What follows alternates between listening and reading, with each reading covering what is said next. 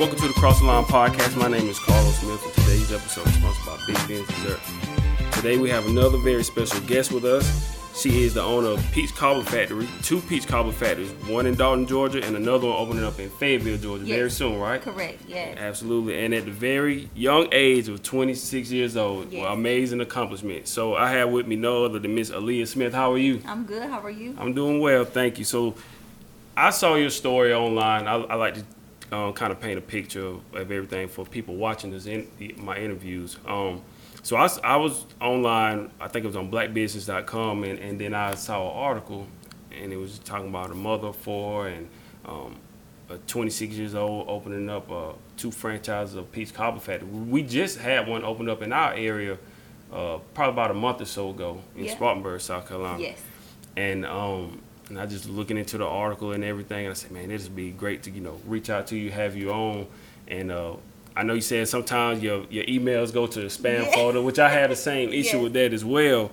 But once you got back to me and you said you were willing to do an interview, I was like very happy. And I said, just to make it easy, I always like to get on the road and travel anyway. So just to make it convenient for you, I said, I'd definitely love to come down here and just hear about your story. So thank you for taking the time. Awesome, absolutely. Absolutely. So kind of starting out, though, I saw that you were from Lansing, Michigan? Lansing, Michigan. Okay. I am from Lansing, Michigan. I was actually in Michigan. Well, I've been to Michigan twice. I went for the first time last year. I went to I was in Flint, Michigan. Okay. I went there for Memorial Weekend last year, and then I went again this year. My friend Brandon Quarter, he owns Beats and Beers. Nice. Shout out to Brandon. He gives back to his community every year, and he throws events all over the country.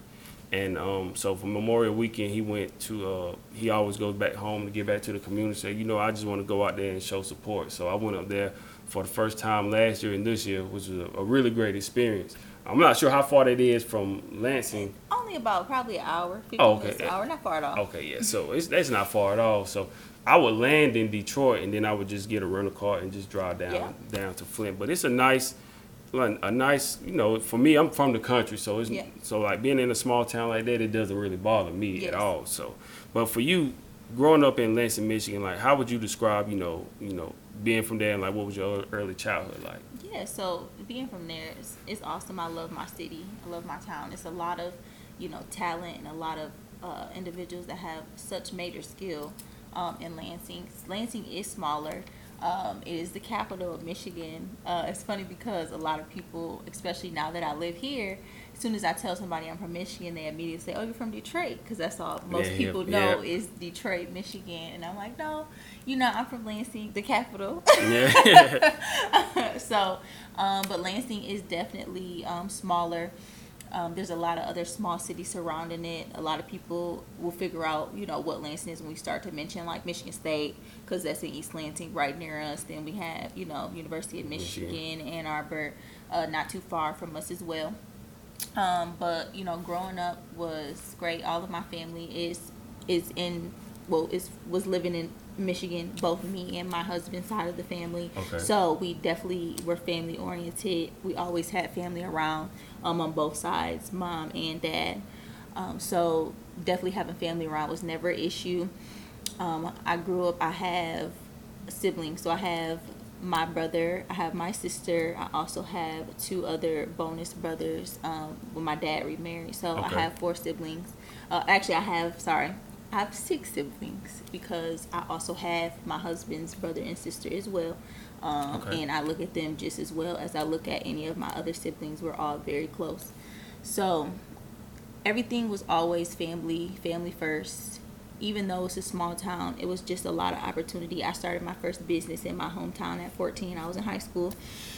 So it was really great to be able to have the support. Literally, my whole city and town and surrounding areas supported me year after year after year, whether it was for birthday parties, weddings, events, anything.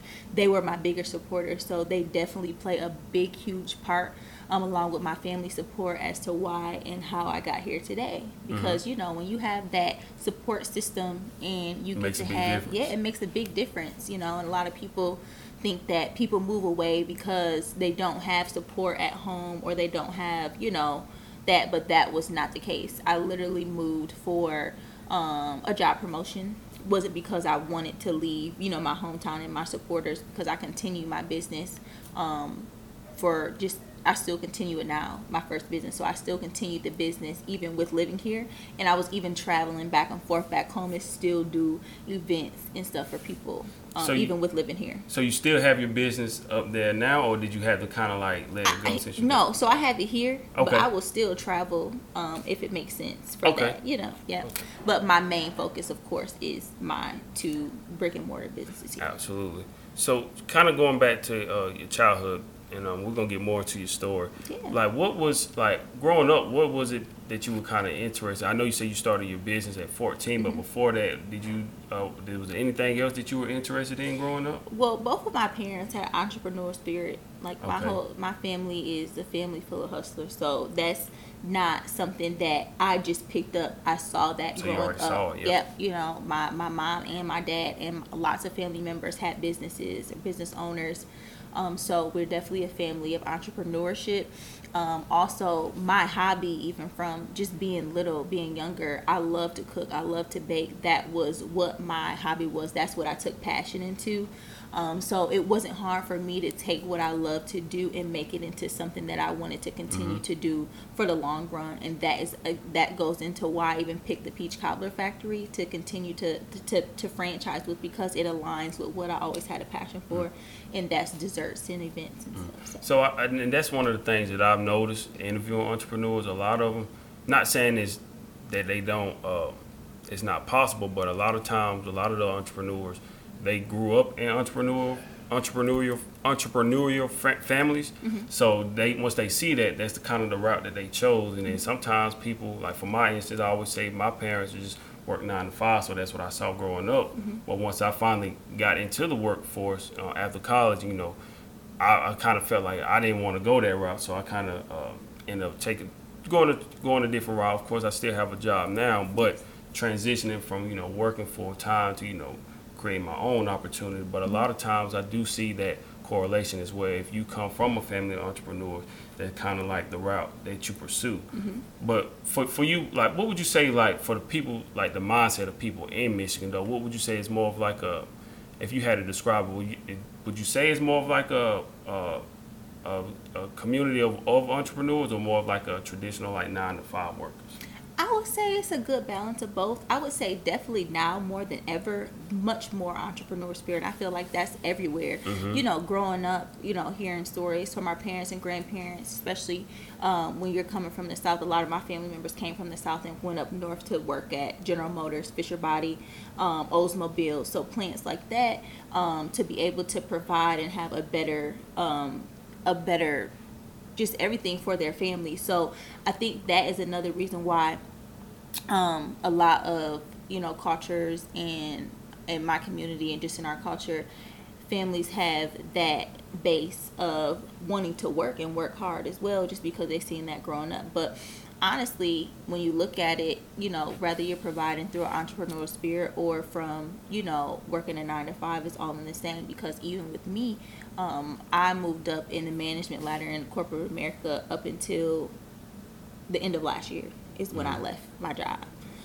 So I used my job to fund my business, and I worked hard, and I just having good work ethic just goes a long way, whether it's in entrepreneurship or working in corporate or working 9 to 5. It's all in the same. How I look at it, I just look at it from a different perspective.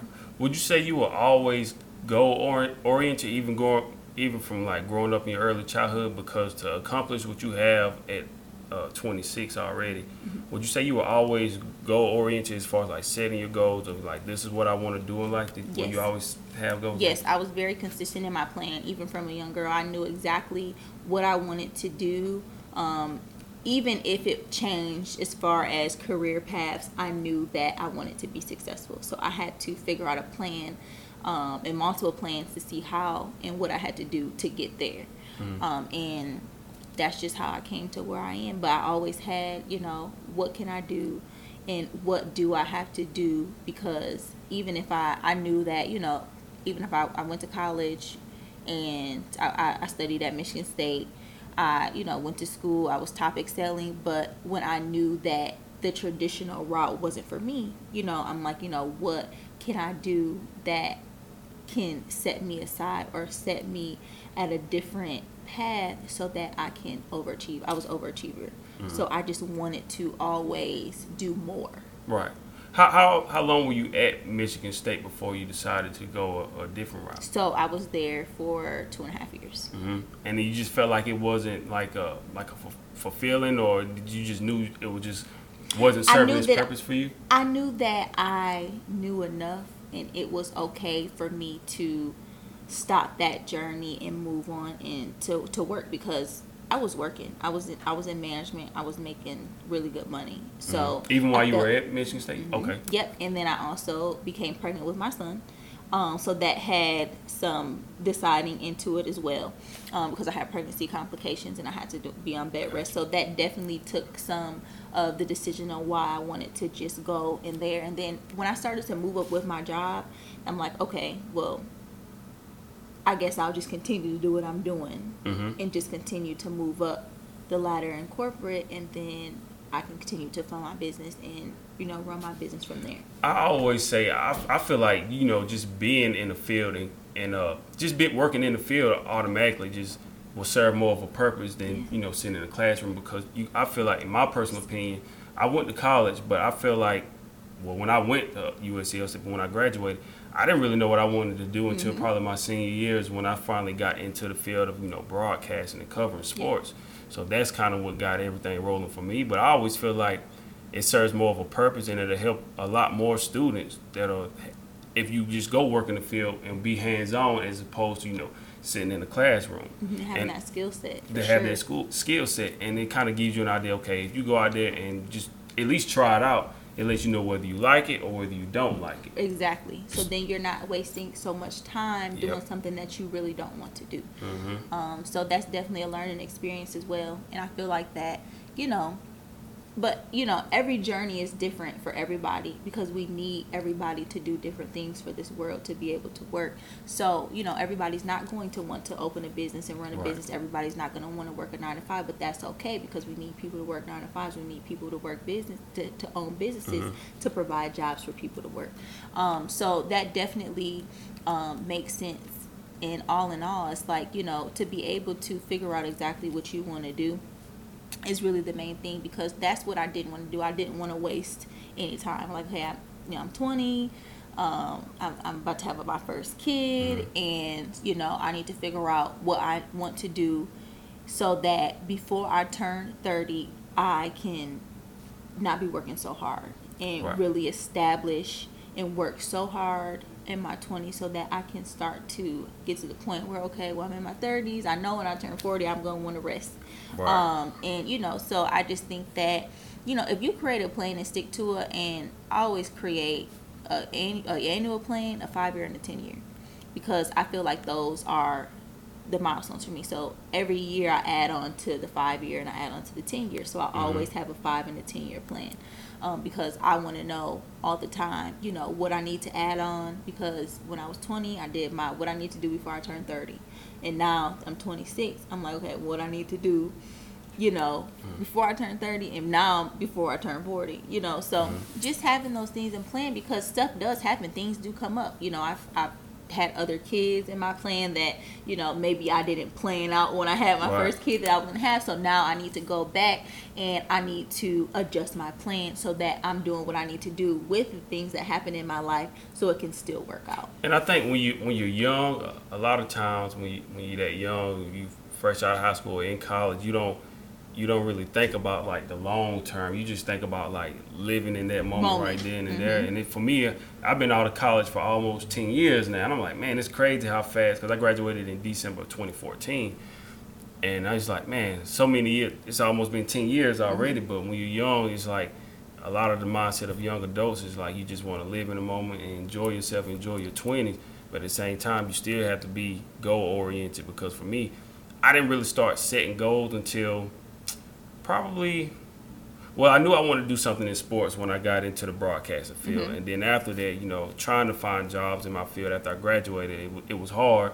So probably about 25, 26, when I finally started creating my own opportunity, that's when I kind of started figuring some things out. But a lot of times when you're so young, you just like, you ain't worried about it. You like, I'll figure it out down the line. Exactly. But it's so important to, have those. Go talk a little bit about that as well. Just, the importance for people watching this, like young adults or people in general, no matter what age you are, just like being goal oriented and just having those clear goals.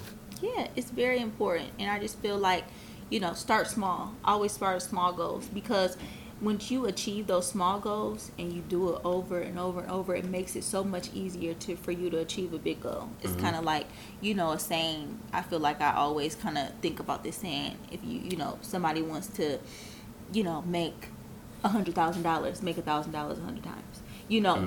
That's a little more doable for somebody and how they process that in their mind than how the heck am I going to make $100,000? But you can make $1,000, so do what you just did to make that $1,000 and do it 100 times.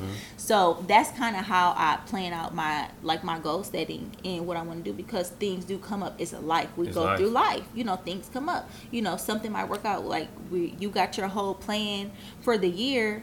Something's going to come up. Something's going to happen. So when that does happen, how can you restructure yourself and get back on track? So just really staying focused, setting time aside to really, plan that out. Give yourself some self-care time to be able to dedicate to yourself and to your goals, because that, you're only one person, but you have to be there for your kids, your family, your work, your business. But you got to set that time for yourself to make sure you're contributing to your goals and your plans for sure. And speaking about, life happening, you said you were 20 when you had your first child. Yes. And then you were getting ready to, leave college after 2 years. Like, what was that like? And, like, what was how was that with your family, with them, letting them know, you were deciding, step away from college and, kind of, of course, being a mother as well? Yeah. I had a little backlash on it, of course.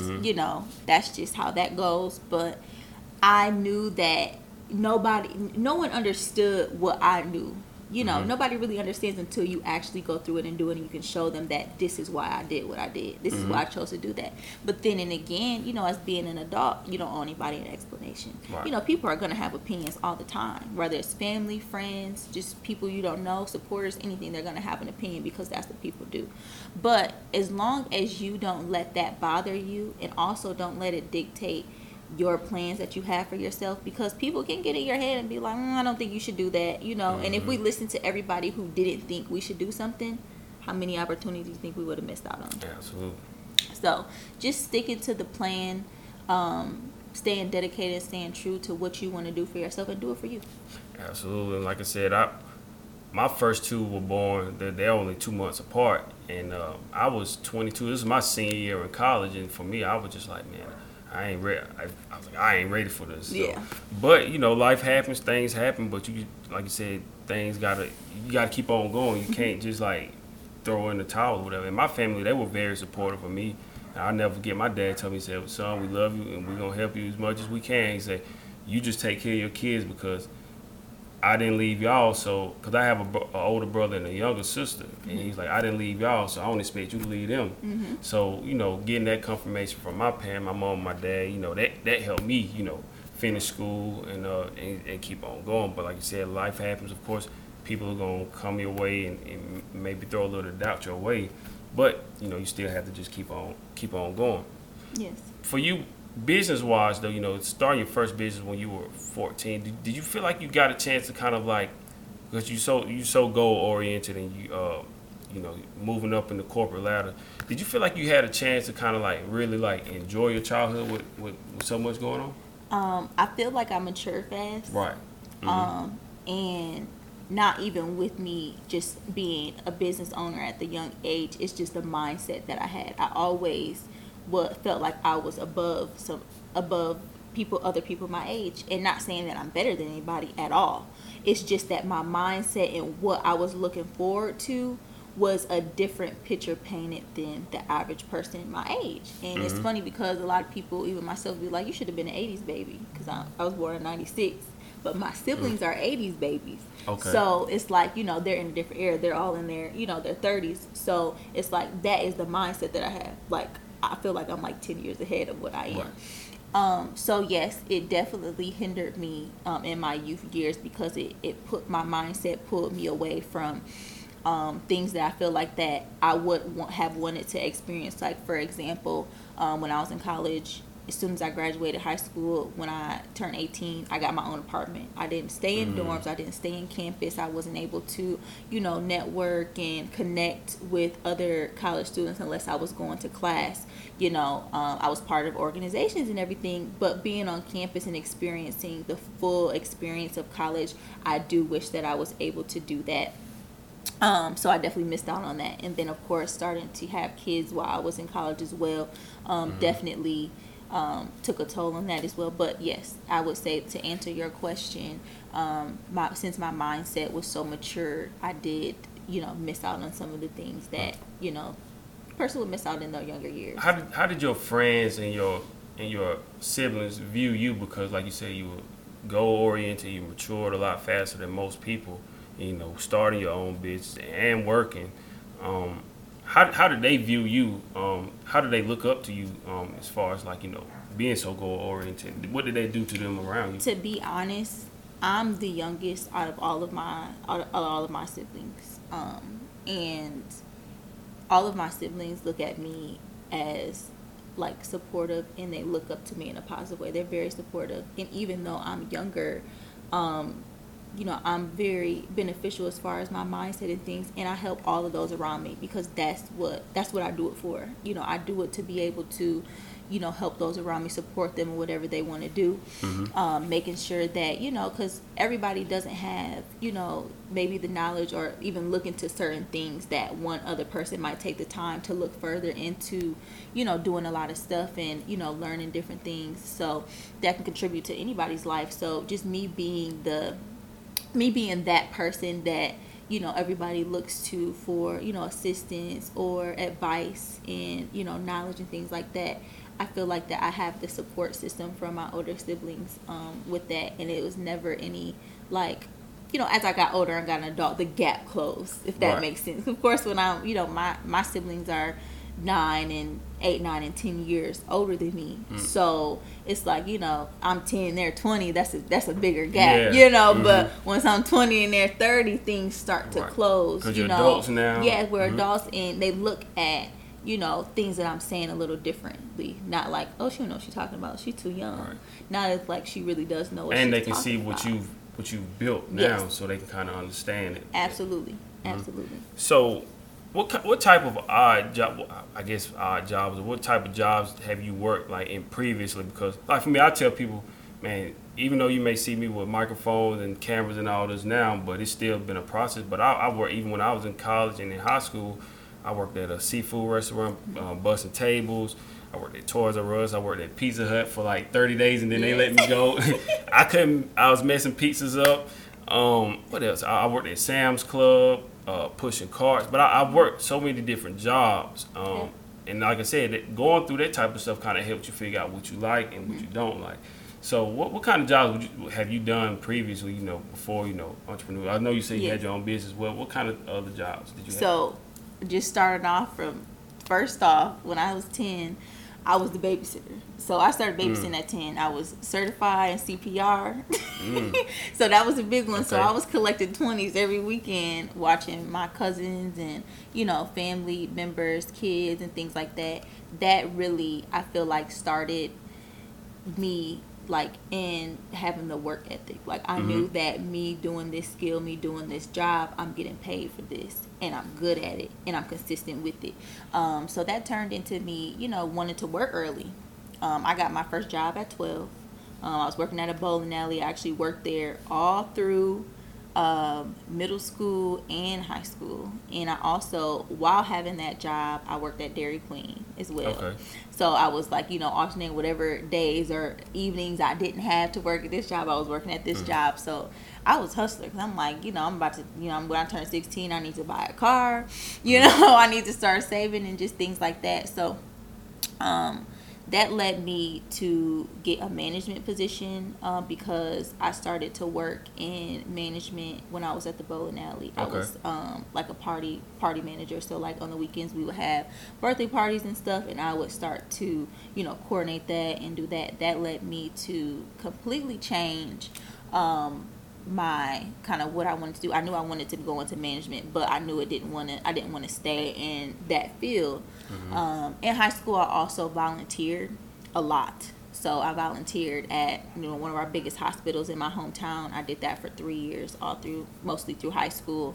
I also volunteered at the shelters and different things like that, and just to enhance my experience. But that led me to my management years in banking. So after I had my son, in January of, in 2016, I started my job with the bank that grew into me. I worked at PNC Bank.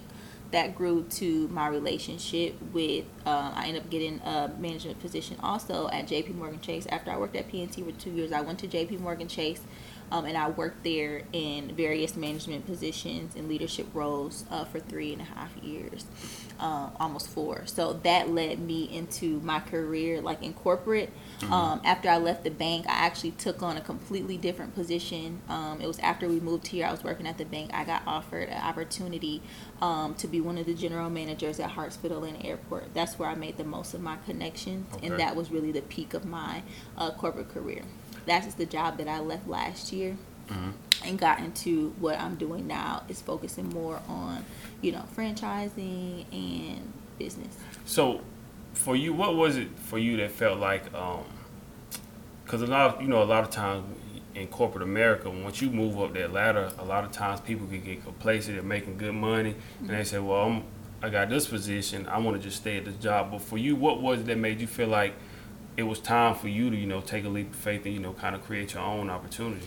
Well, it's a little different for me because with any company that I worked for, when I was in leadership, I was the youngest that had the position. So it was a lot of, that didn't come with a lot of, positive feedback. Some people were envious of that. Right. So it's having the, being strong to be able to even deal with stuff like that and still move through, the ladders and achieve my goals. I knew at the time when I actually was still working when I signed on, like pay my franchise fee and everything, I was still working through that. It wasn't until I was ready to start, my build outs and things to be able to be like, okay, I want to focus my attention on what I want to make an empire out of. And I know me helping somebody else achieve their goals is not going to help me if I'm taking time away from what I want to do and what I want to achieve to, do that. So I just I'm just going to do it. Sorry, not to cut you off. Didn't mean to cut you off, but at the time when you were doing the build out, did they know what you were doing, or did you just kind of keep that on the hush? I kept it. Okay. I kept it. Yep. Because I just feel like it wasn't their business. Because I knew that eventually, when I knew it was time for me to step away, that then at that point they would know. Because I'm connected with all my peers, my managers, my peers. People that I manage, I'm still connected to them this day, and they definitely see, what I have going on now. So did you feel like a lot of your pushback, being an African American woman and moving up in those higher ranks, it's a great accomplishment to move up the ladder like that. Do you feel like that's where some of your pushback came from, because you were so young and being an African American woman? That was some of the reasons why you got some pushback? Absolutely. And then trying to figure out, she don't have the experience for this. She don't have enough years of work experience to do this. What makes her, be able to have this position over somebody who has been waiting for this for years, and have much more experience. So I definitely got a lot of pushback from that. Yeah. It made me think about this book. It was a gentleman that came on The Breakfast Club a few weeks ago, and I think has his own production company, Macro Production, something like that. And at the end of the interview, he mentioned this book by Reginald Lewis. He was the first black man to own like $1 billion company. It's called Why Should White Guys Have All the Fun? And in the book, it talks about how he was, he was a lawyer. He went to Harvard. He was a lawyer, got his degree and everything, and he just wanted to run his own business. So he tried several times to buy multiple businesses, and they would fail. But he didn't understand why. And one of his deals came almost time to close, and the guy just pulled out. And basically, what it came down to, when they found out he was going to be the person that owned the business, they didn't want to go through with it because they didn't want to work for a black man. But he never used his race as an excuse. He kind of had an idea of what that was, why these deals didn't go through. Yeah. But he went through that process several times, and then finally he bought it's called a McCall Pattern Company. It was like a sewing company. Then he ended up buying another company called TLC Beachers, nice. And it was like $1 billion company. But he went through all these landmines, and you know, he didn't use race as an excuse, but he kind of knew what it was, just being an African American, like what kind of stuff that he had to go through to create a successful business. Yeah. That's why I wanted to ask you, like, what were some of the things and like that pushback that you feel, but you still didn't allow that to like consume you. Even now, not now, but even when I was building out Fayetteville, when it was time for me to look for commercial space, literally everything checked out: my finances, my credit, my profile, everything about me checked out. We would get all the way to completing the agreement, all the way up to see when it was time for even some of them for me to go see the space. As soon as they saw me, I heard nothing else about it. And that was it. But they never said anything else. Some of them would say that they just wouldn't respond anymore. One of them said that, you know, they are going to this space wouldn't be a good fit for my business. Just a lot of pushback, and you know, I grew to understand that, you know, it's better, you know, maybe God's trying to protect me from something, and even though in my eyes I feel like, you know, this isn't fair, but in his eyes it's like, that's not for you. They're not going to make money off of that. It could be a problem later. I ride by some of these spaces even today that's still for lease. They're not making any money. So they missed out, and they're not getting anybody else in there. So now that is the pushback that they get from however they felt or whatever the case may have been for them denying me in the space. But now I'm so glad with the space that I do have and who did say yes, because that is the one that was supposed to be for me. How do you handle, you know, like even when things like that, you know, everything checks out great and it still doesn't go the way you would want it to? Like, how do you handle, because rejection is going to it's just a part of life no matter what you do, and especially as an entrepreneur. But like, how did you handle those rejections in those moments? Because it's easy to, you know, let that get you down and just want to throw in the towel and just not even want to do it anymore. But how did you handle those rejections and, you know, pushing through all of it? So to be honest, how I used to handle them, it used to make me very upset. It used to bother me. I sometimes would even get emotional about it because I'm like, you know, I'm trying to figure out why. Once it started to happen to me more and I started to understand, I started to pray about it, I learned not to worry. And I just took it, you know, with a grain of salt. And I'm like, you know, it is what it is. So now that's how I look at everything. Whether it's rejection, and now I look at it like, oh, that's not for me. It's for somebody else. Because what's for me, I'm going to receive. So I just try to put and look at even negative things in a positive light.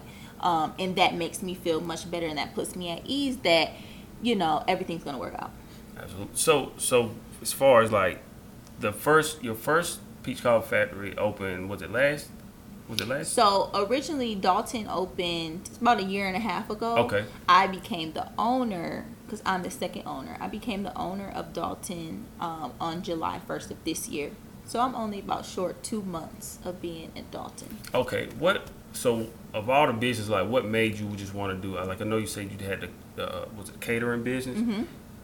So what made you just want to go with because there's many different type of restaurants that you could have chosen, but like the Peach Cobbler Factory, what made you want to do that one? So the Peach Cobbler Factory actually wasn't the first business I even looked into. Okay. The first business that I looked into and actually went through the process with was Chick-fil-A. I've heard theirs was kind of extreme. It's a lot. It's extreme. It's a lot, and you know, for my personal reasons, I wanted a franchise that I could own forever and I could actually own. Something I could pass on to my kids, something that is an asset for me and my family. And the Chick-fil-A route, that's not it. Because they're not franchise owners, they're franchise operators, and it's just a little different. It's like managing the locations in a higher standpoint. But if something happens to you or you feel like you don't want to do it anymore, you don't get to take that with you. They take it back. Oh, absolutely. Okay. I got you. So that is why I chose not to do that, which is fine. You know, that's just not for me. Not saying it's not for somebody else, because it's a great opportunity, but it just wasn't for me. After Chick-fil-A, I actually looked into edible arrangements. because it's a company that's been around for a long time. And after I looked into it and seeing like the specs and numbers and things like that, I realized that actually wasn't for me. Even though it kind of aligned with what I've been doing for, the last decade with my business that I started with, making treats and desserts and things like that. Dipped fruit was definitely a part of it. So I'm like, okay, maybe this will be a great idea, but I figured out that wasn't for me. I literally, the Peach Cobbler Factory was brought to my attention, and I looked more into it. I'm like, oh wow, this is awesome. Like, this is great. This is different. It's a variety. They're staying up with the times. And as I continue to grow more with it, things were changing with them like this. Mm-hmm. I'm like, this is where I need to be in the beginning process with a company that's franchising early and getting in the beginning. So 10 years down the line with my franchising in it, and they're bigger than McDonald's, I knew that I started with them in their, early stages, and I got to be with them from the beginning. Mm-hmm. So I knew that was for me. And when everything starts to check out and starts to work out, that's when I know that, okay, this is for me. Because if it wasn't for me, it wouldn't be working out like this. What's some of the most important things to look at? I know you said, when you looked at Chick-fil-A, you couldn't like fully own it. Like if something happens, then it goes back to them. But what are some other things that are like most important for people watching? Like if they want to, get a franchise business, what are some important things you think they should look at? So for me, I'm educated in, reading through a FDD, just for gaining knowledge on that. But definitely if you're not having a legal team or an attorney to be able to read that out for you, because that is where all the specifics are going to be, with a franchise or a business, is the guidelines that you have to follow, and what, comes with that. With the signature. I was going to say, FDD is kind of like a breakdown of everything? Yes, okay. It's a franchise agreement. Okay. So having that really just kind of lines everything out. It tells you what you're going to pay, fees you're going to pay, what you're obligated to do, talks about all of that stuff. And then I will also look at, the reputation of the company, mm-hmm. Their cultural background, how much of this race versus this race are partners with the company, just to see how diverse they are. That was a big thing for me. With the Peach Cobbler Factory, 90% of the partners are African American. Okay. So that's, good for somebody to know, if they were, interested in that. But just, and also if the culture aligns with your beliefs and what you want to do, because at the end of the day, you're going to be another face of that company, but also that company is going to be a reflection of you. Mm-hmm. So, I wouldn't want to sign on with a company who, didn't align with my values or were doing things that, I was against, because now, that's a reflection of me. So it's like, if you're with them and you're doing that, then, you're just as much as just with the business as they are with you. So, well, like instead of starting a business like from scratch, what are like, I guess, kind of like the benefits of starting like a Peach Cobbler Factory? Is pretty much it's already like a blueprint that's already laid out for you. So that's pretty much the biggest difference you would say. What would you say? The blueprint, the audience, the relationships, because you have to understand. For instance, I know both sides of the fence. So I know starting a business from scratch, and I know starting a business that is established and growing rapidly. With me, if I was to grow my business or start franchising my business, things like rates with vendors, you're not going to get stuff as cheap, for getting it for one business as another business can get, because they're getting it for 1,000 locations. Mm-hmm. So you're profiting more, your numbers are going to be a little bit better, because your back end fees and, the net sales and all of that of the business are going to be at a better rate than, having a small business and you're just getting there and growing your business.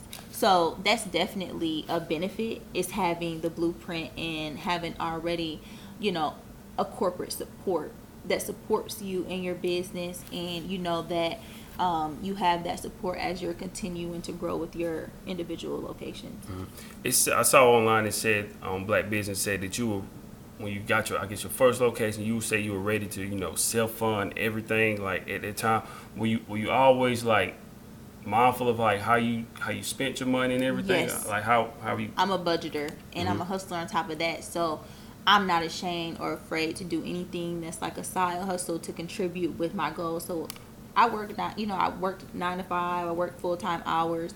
So I was living below my means. I was making 6 figures, but I was living like $50,000 a year. Even though I was making over $100,000, I was putting money to the side because I knew that I could live and pay my bills off of $50,000. I don't need to increase my spending and increase my living just because I'm making more money. Right. So that was the first thing. Second thing, of course, I started to save. I cut back. We went from renting to owning, and that decreased, our bills. We were paying high rent. Rent was higher, so that decreased some of the bills. And I'm not afraid to do, I did Uber sometimes. I do Turo. So just different things like that, that also contributed to me saving the revenue that I needed to push my dreams, to push what I wanted to do. So, as long as you stick to the goal, it's just like, you got to do what you got to do. And not worry about what other people say. Yeah, and that's what I did. I'm like, I don't care. I'm going to do it. Just because I'm working here and I'm making 6 figures, do not mean I can't drive Uber or rent cars on Turo or do whatever I need to do, because it's all extra income.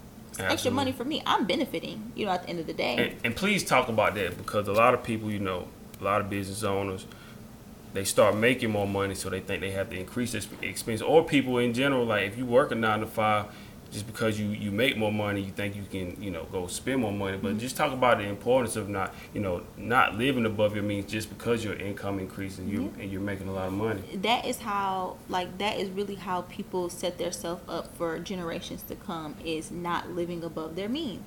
So, if I'm living in this house and I have a job, I'm making $50,000, and my kids are able to be clothed, fed, ate, we're able to do everything we need to do off of that salary. If my job wants to double my salary, well, guess what? I probably will add $5,000 to $10,000 into, doing more to upgrade myself. But I still got $40,000 before taxes that I'm saving that I don't even see. So what I do is, just for instance, my last job, I was literally saving $1,000 a check. It was going to a separate account that I didn't see. I couldn't see when I logged in the mobile bank. It was going to a savings account. So I saw, it's a mind thing. So what I saw was my paycheck. After getting paid, after a few months, I didn't even think about the $1,000 because it wasn't coming into my main account. It was going away. So that's $4,000 a month that is just going somewhere else for you to save. That's how I was able to fund and self-pay for my build out for Fayetteville right now, and I was able to buy Dalton. So just little things like that. It's all about the mindset. Like, I wasn't too worried about, I could have easily went and bought 2 brand new cars off the lot. I could have, you know what I'm saying? I could have upgraded a lot of different stuff. I did not do that because I didn't need it at the time. And I knew where my mind was set and the goals that I wanted to achieve. I'm like, you gotta stay focused on the path. You gotta stay focused on the goal. This is what I need to do. If I was to do that, that's pulling me away from my plan, and it's gonna set me back. For our people, a lot of times, the struggle is a lot different for us.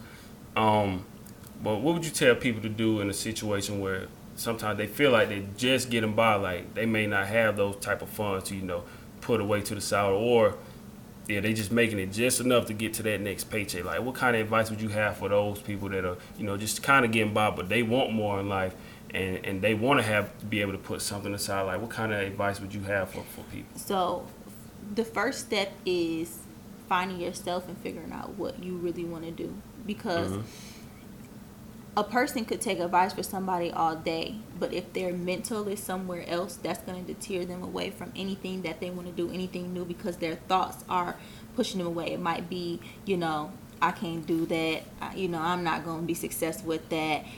It's the thought process first. So first you need to look within yourself, and I say it all the time, but our culture is sometimes against, mental health, mental, awareness, what we need to do to first, acknowledge that, maybe my thinking process is off, so first you need to dig within yourself, and then after that is, figuring out a plan. Once you identify, that you can do better and stop doubting yourself, because your biggest critic is you.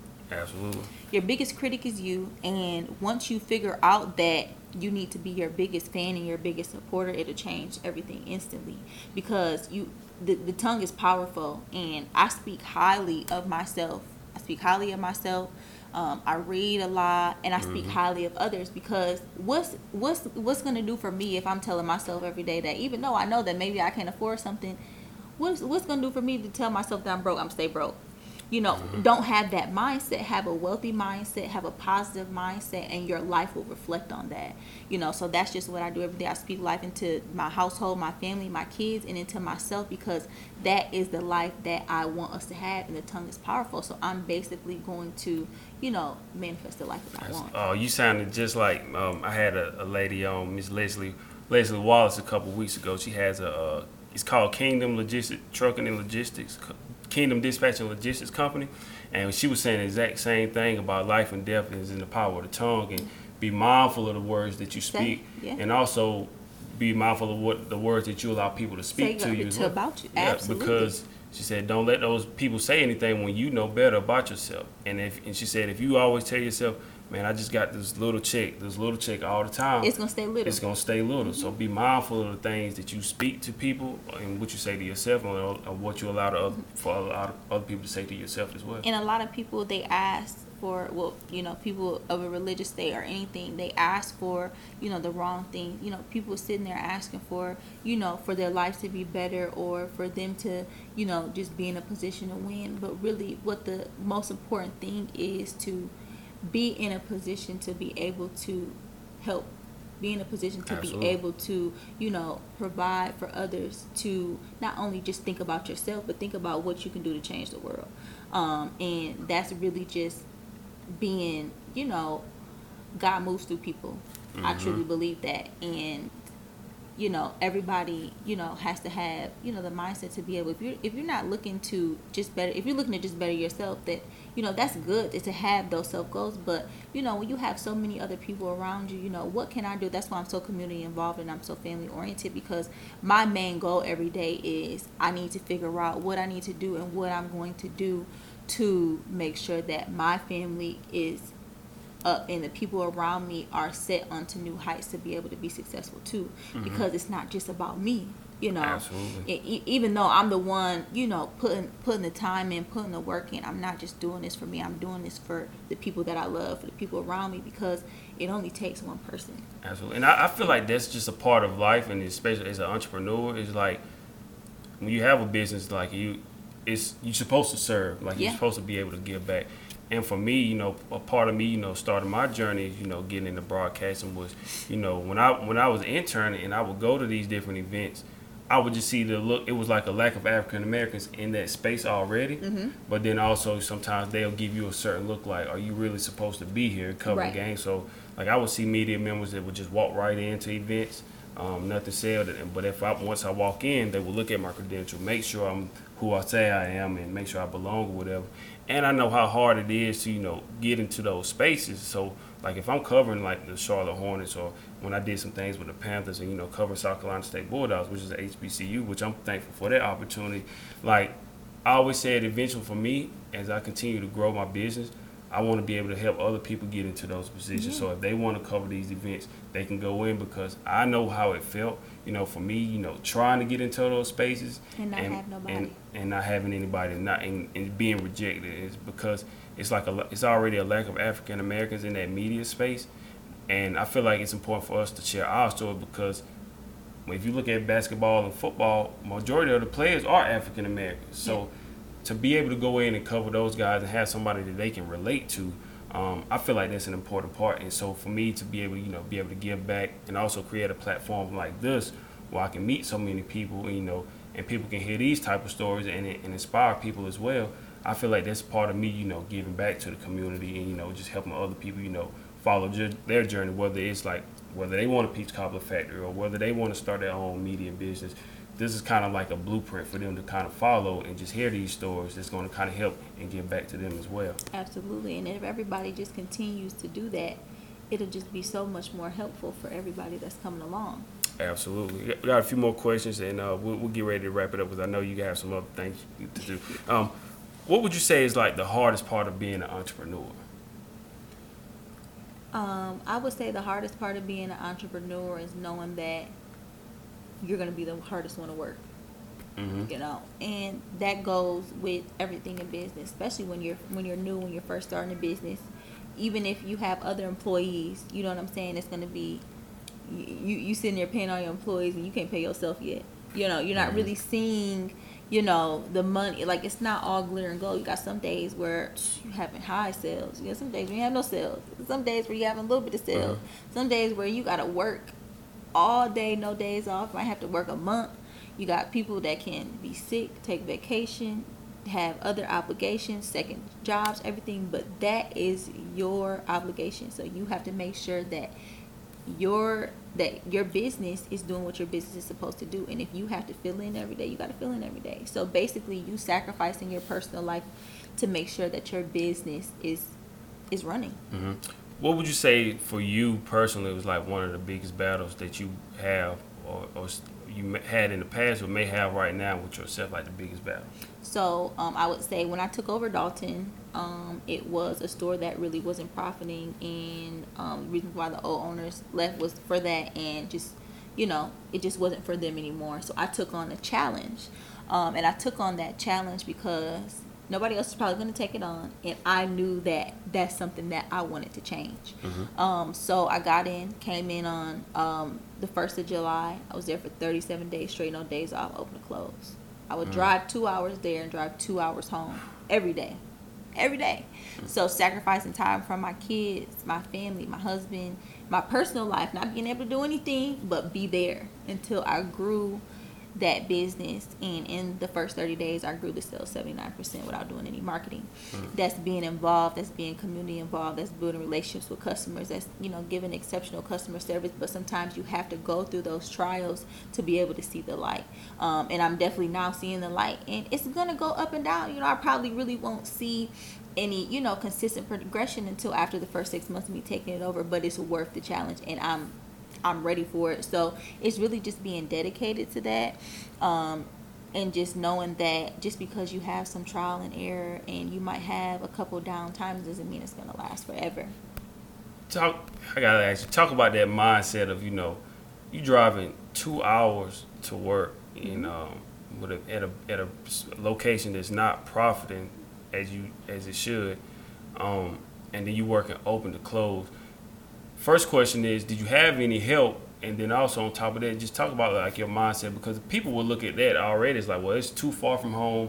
It's not making any money. Mm-hmm. This is a bad idea. But for you to, you know, accept that challenge, talk a little bit about that mindset of, you know, embracing that challenge. Yeah, so definitely I look far ahead. So I'm looking at the bigger picture. I'm looking at what this could do for my family, for my kids, 10, 20 years from now. Mm-hmm. So, you know, some people look at, you know, what's going on right here, right now. And, you know, what I do is like, you know, I'm like, okay, so what I wanted to do was just make sure that I knew that you got to stick to the plan. So it was tiring. It could be a happy drive. It could be an emotional drive. It could be, you know, a sad or angry drive, but I never complained, and I said, this is what I signed up for, this is what I'm going to do, and I'm going to do it. So just having the opportunity to be able to experience this, I know that I can handle anything. So, you know, I'm like, shoot, business is not profiting right now, but what can I do so it can profit? Right. I have to do something for it to profit. And I'm like, okay, so this is what I'm going to do. I'm going to stick to the plan. I'm going to stick to going. I'm going to work hard, and I'm going to make my sales increase, because that is how I'm going to be able to get out of this situation, to be able to sit back and be ready for my next location to open. Because if I'm just going to, I didn't sign up to own a business that wasn't profiting. I signed up to make a business that wasn't profiting profit. Mm-hmm. So now I have to put in the work to be able to do that. Is it important to, you know, show your face and let people know who you are? It's like, this is who I am, this is my business. Or would you rather prefer to, you know, kind of like stay behind the scenes and like let your business just speak for itself? Nope. I want them to know. Okay. But I want them to know because I'm passionate about it. You know, how can I have a great team of employees if I can't do the work? Right. So anything I ask anybody to do, I've done it 100 times over, and I will still get in there and do it. I work with my employees all the time.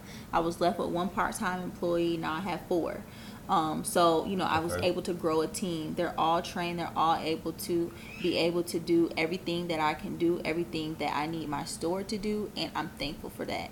So, but that's me putting in the work. I was community involved. Within the first 2 weeks, I joined the chamber. I joined NAACP chapter. I've joined many community involved clubs, and just being in that is the main priority. So, just looking at the positive in things again, and having that positive mindset is really the main thing. Absolutely.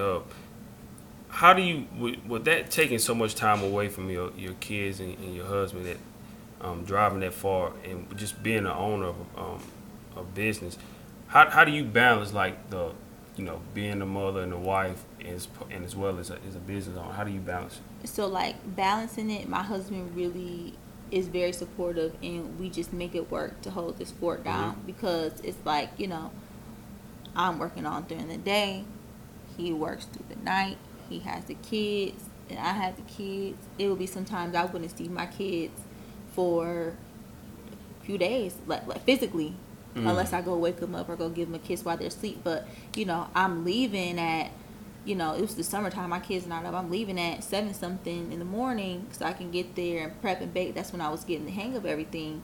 And then I'm coming home after midnight, my kids are asleep.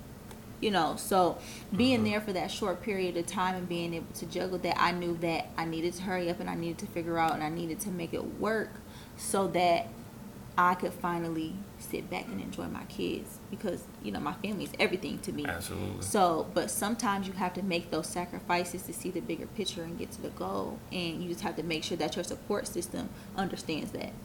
Would you say that's probably the biggest sacrifice you had to make, was being away, from family because of like the goal that you're trying to accomplish, and setting them up for generational wealth? Yes. Because I remember one of these clips I saw online was Shannon Sharp, and he always said something about, it's no such thing as balance. It's because when you really want to be great at something, it's going to come times where you may miss, he's a professional football player. He missed, recitals or different things at school, but he knew what he was trying to do, and he wanted to, put his family in a better financial situation than what he had. Right. So that was one of the sacrifices that he had to make. If you had to lay out a blueprint for business, for people in general, like they want to become an entrepreneur, like what would you say is kind of like a blueprint, just starting to be, it may not be a Peach Cobbler Factory, but just a business in general? What kind of blueprint would you say? I would say the first thing look into, because a lot of people don't look into it or just don't know much about it, is to tap into business credit. With any business, it's the whole line of things. Do not put everything and weigh down your personal credit, because it's just so much more, so much out there, so much money that you can't even put your hands on unless you have established business credit. So that would be the first thing.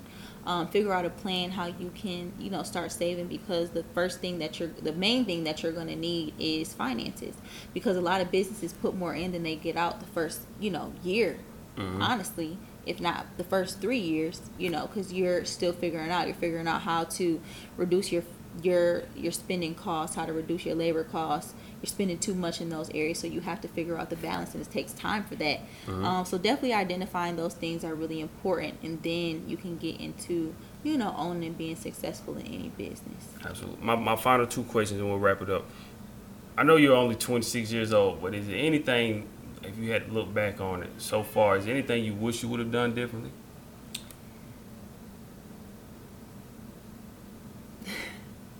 I would say no, not really, and that's just because I'm learning every day. Honestly, I am. I'm a very teachable person, but I'm very much willing to learn. I'm very coachable as well. My last and final question that I love to ask everybody is, as entrepreneurs, when we come on and I'm traveling across the country interviewing a lot of entrepreneurs, I named my tour that I went. I've done 3 tours. I call it a self-investment tour. So the last and final question that I love to ask everybody at the end is like, what does self-investment mean to you? I would say self-invested means to me is being really dedicated to yourself, because you have to first invest in yourself and your dreams and your goals before you can ever contribute to anybody else's life. But sometimes people get caught up in pouring more into other people and not pouring into themselves, and that was me. I would give, and I would, sacrifice for myself just to make sure that everybody around me was okay. But then it started to mess with my mindset and my mental. I said I got to get back on track, and in order for me to be that person to continue to give, I have to give to myself so that I can continue to give. Right. I have to be self-invested into myself so that I can provide bigger for what I really want for the people around me. So that's when I started to be a little selfish, and that's okay. As long as you are being self-invested in yourself and sticking to the goal and sticking to the plan, you'll be successful. Absolutely. Aleeah, thank you for your time. I really enjoyed it, hearing your story, just seeing the things that you've accomplished at a young age, and I know you're going to do a lot more. So thank you for taking the time. It was inspiring. I know this is going to inspire a lot of people. Before we get out of here, can you tell everybody how to find you and support your business? Yes. So my two locations, my open location is in Dalton, Georgia at 785 Sugar Road, Suite 9B in Dalton, Georgia. My second location is opening in Fayetteville this fall. It'll be at 100 Banks Crossing, Fayetteville, Georgia. And also I am on Instagram and I'm on Facebook. Instagram is at Aleeah, ALEEAHLEEAH, and Facebook at Aleeah Smith. And you can get both of my businesses on Instagram at Get Peachy Dalton or Get Peachy Fayetteville. All right. And I also saw something you were doing, like a consulting or coaching class, or like helping people that wanted to start a business or something as well? Yeah, so check out, if you go ahead and check out my Facebook or Instagram, the information is all there. I do business mentoring, and I do classes on business and financial consulting. Absolutely. So, Aleeah, thank you for your time again. I really enjoyed it. Love hearing your story. And we'll definitely make sure we'll do our best to come down to the Fayetteville location. You said that'll be opening this soon? fall, yes. This fall, okay. So we'll definitely try to come out and support. And if you guys are ever in the Dalton, Georgia area, Fayetteville, Georgia area for the Peach Cobbler Factory, please make sure you come out and support. And hopefully everybody enjoyed this episode of the Cross the Line podcast. Till next time, keep chasing your dreams. Thank you for listening. Thank you.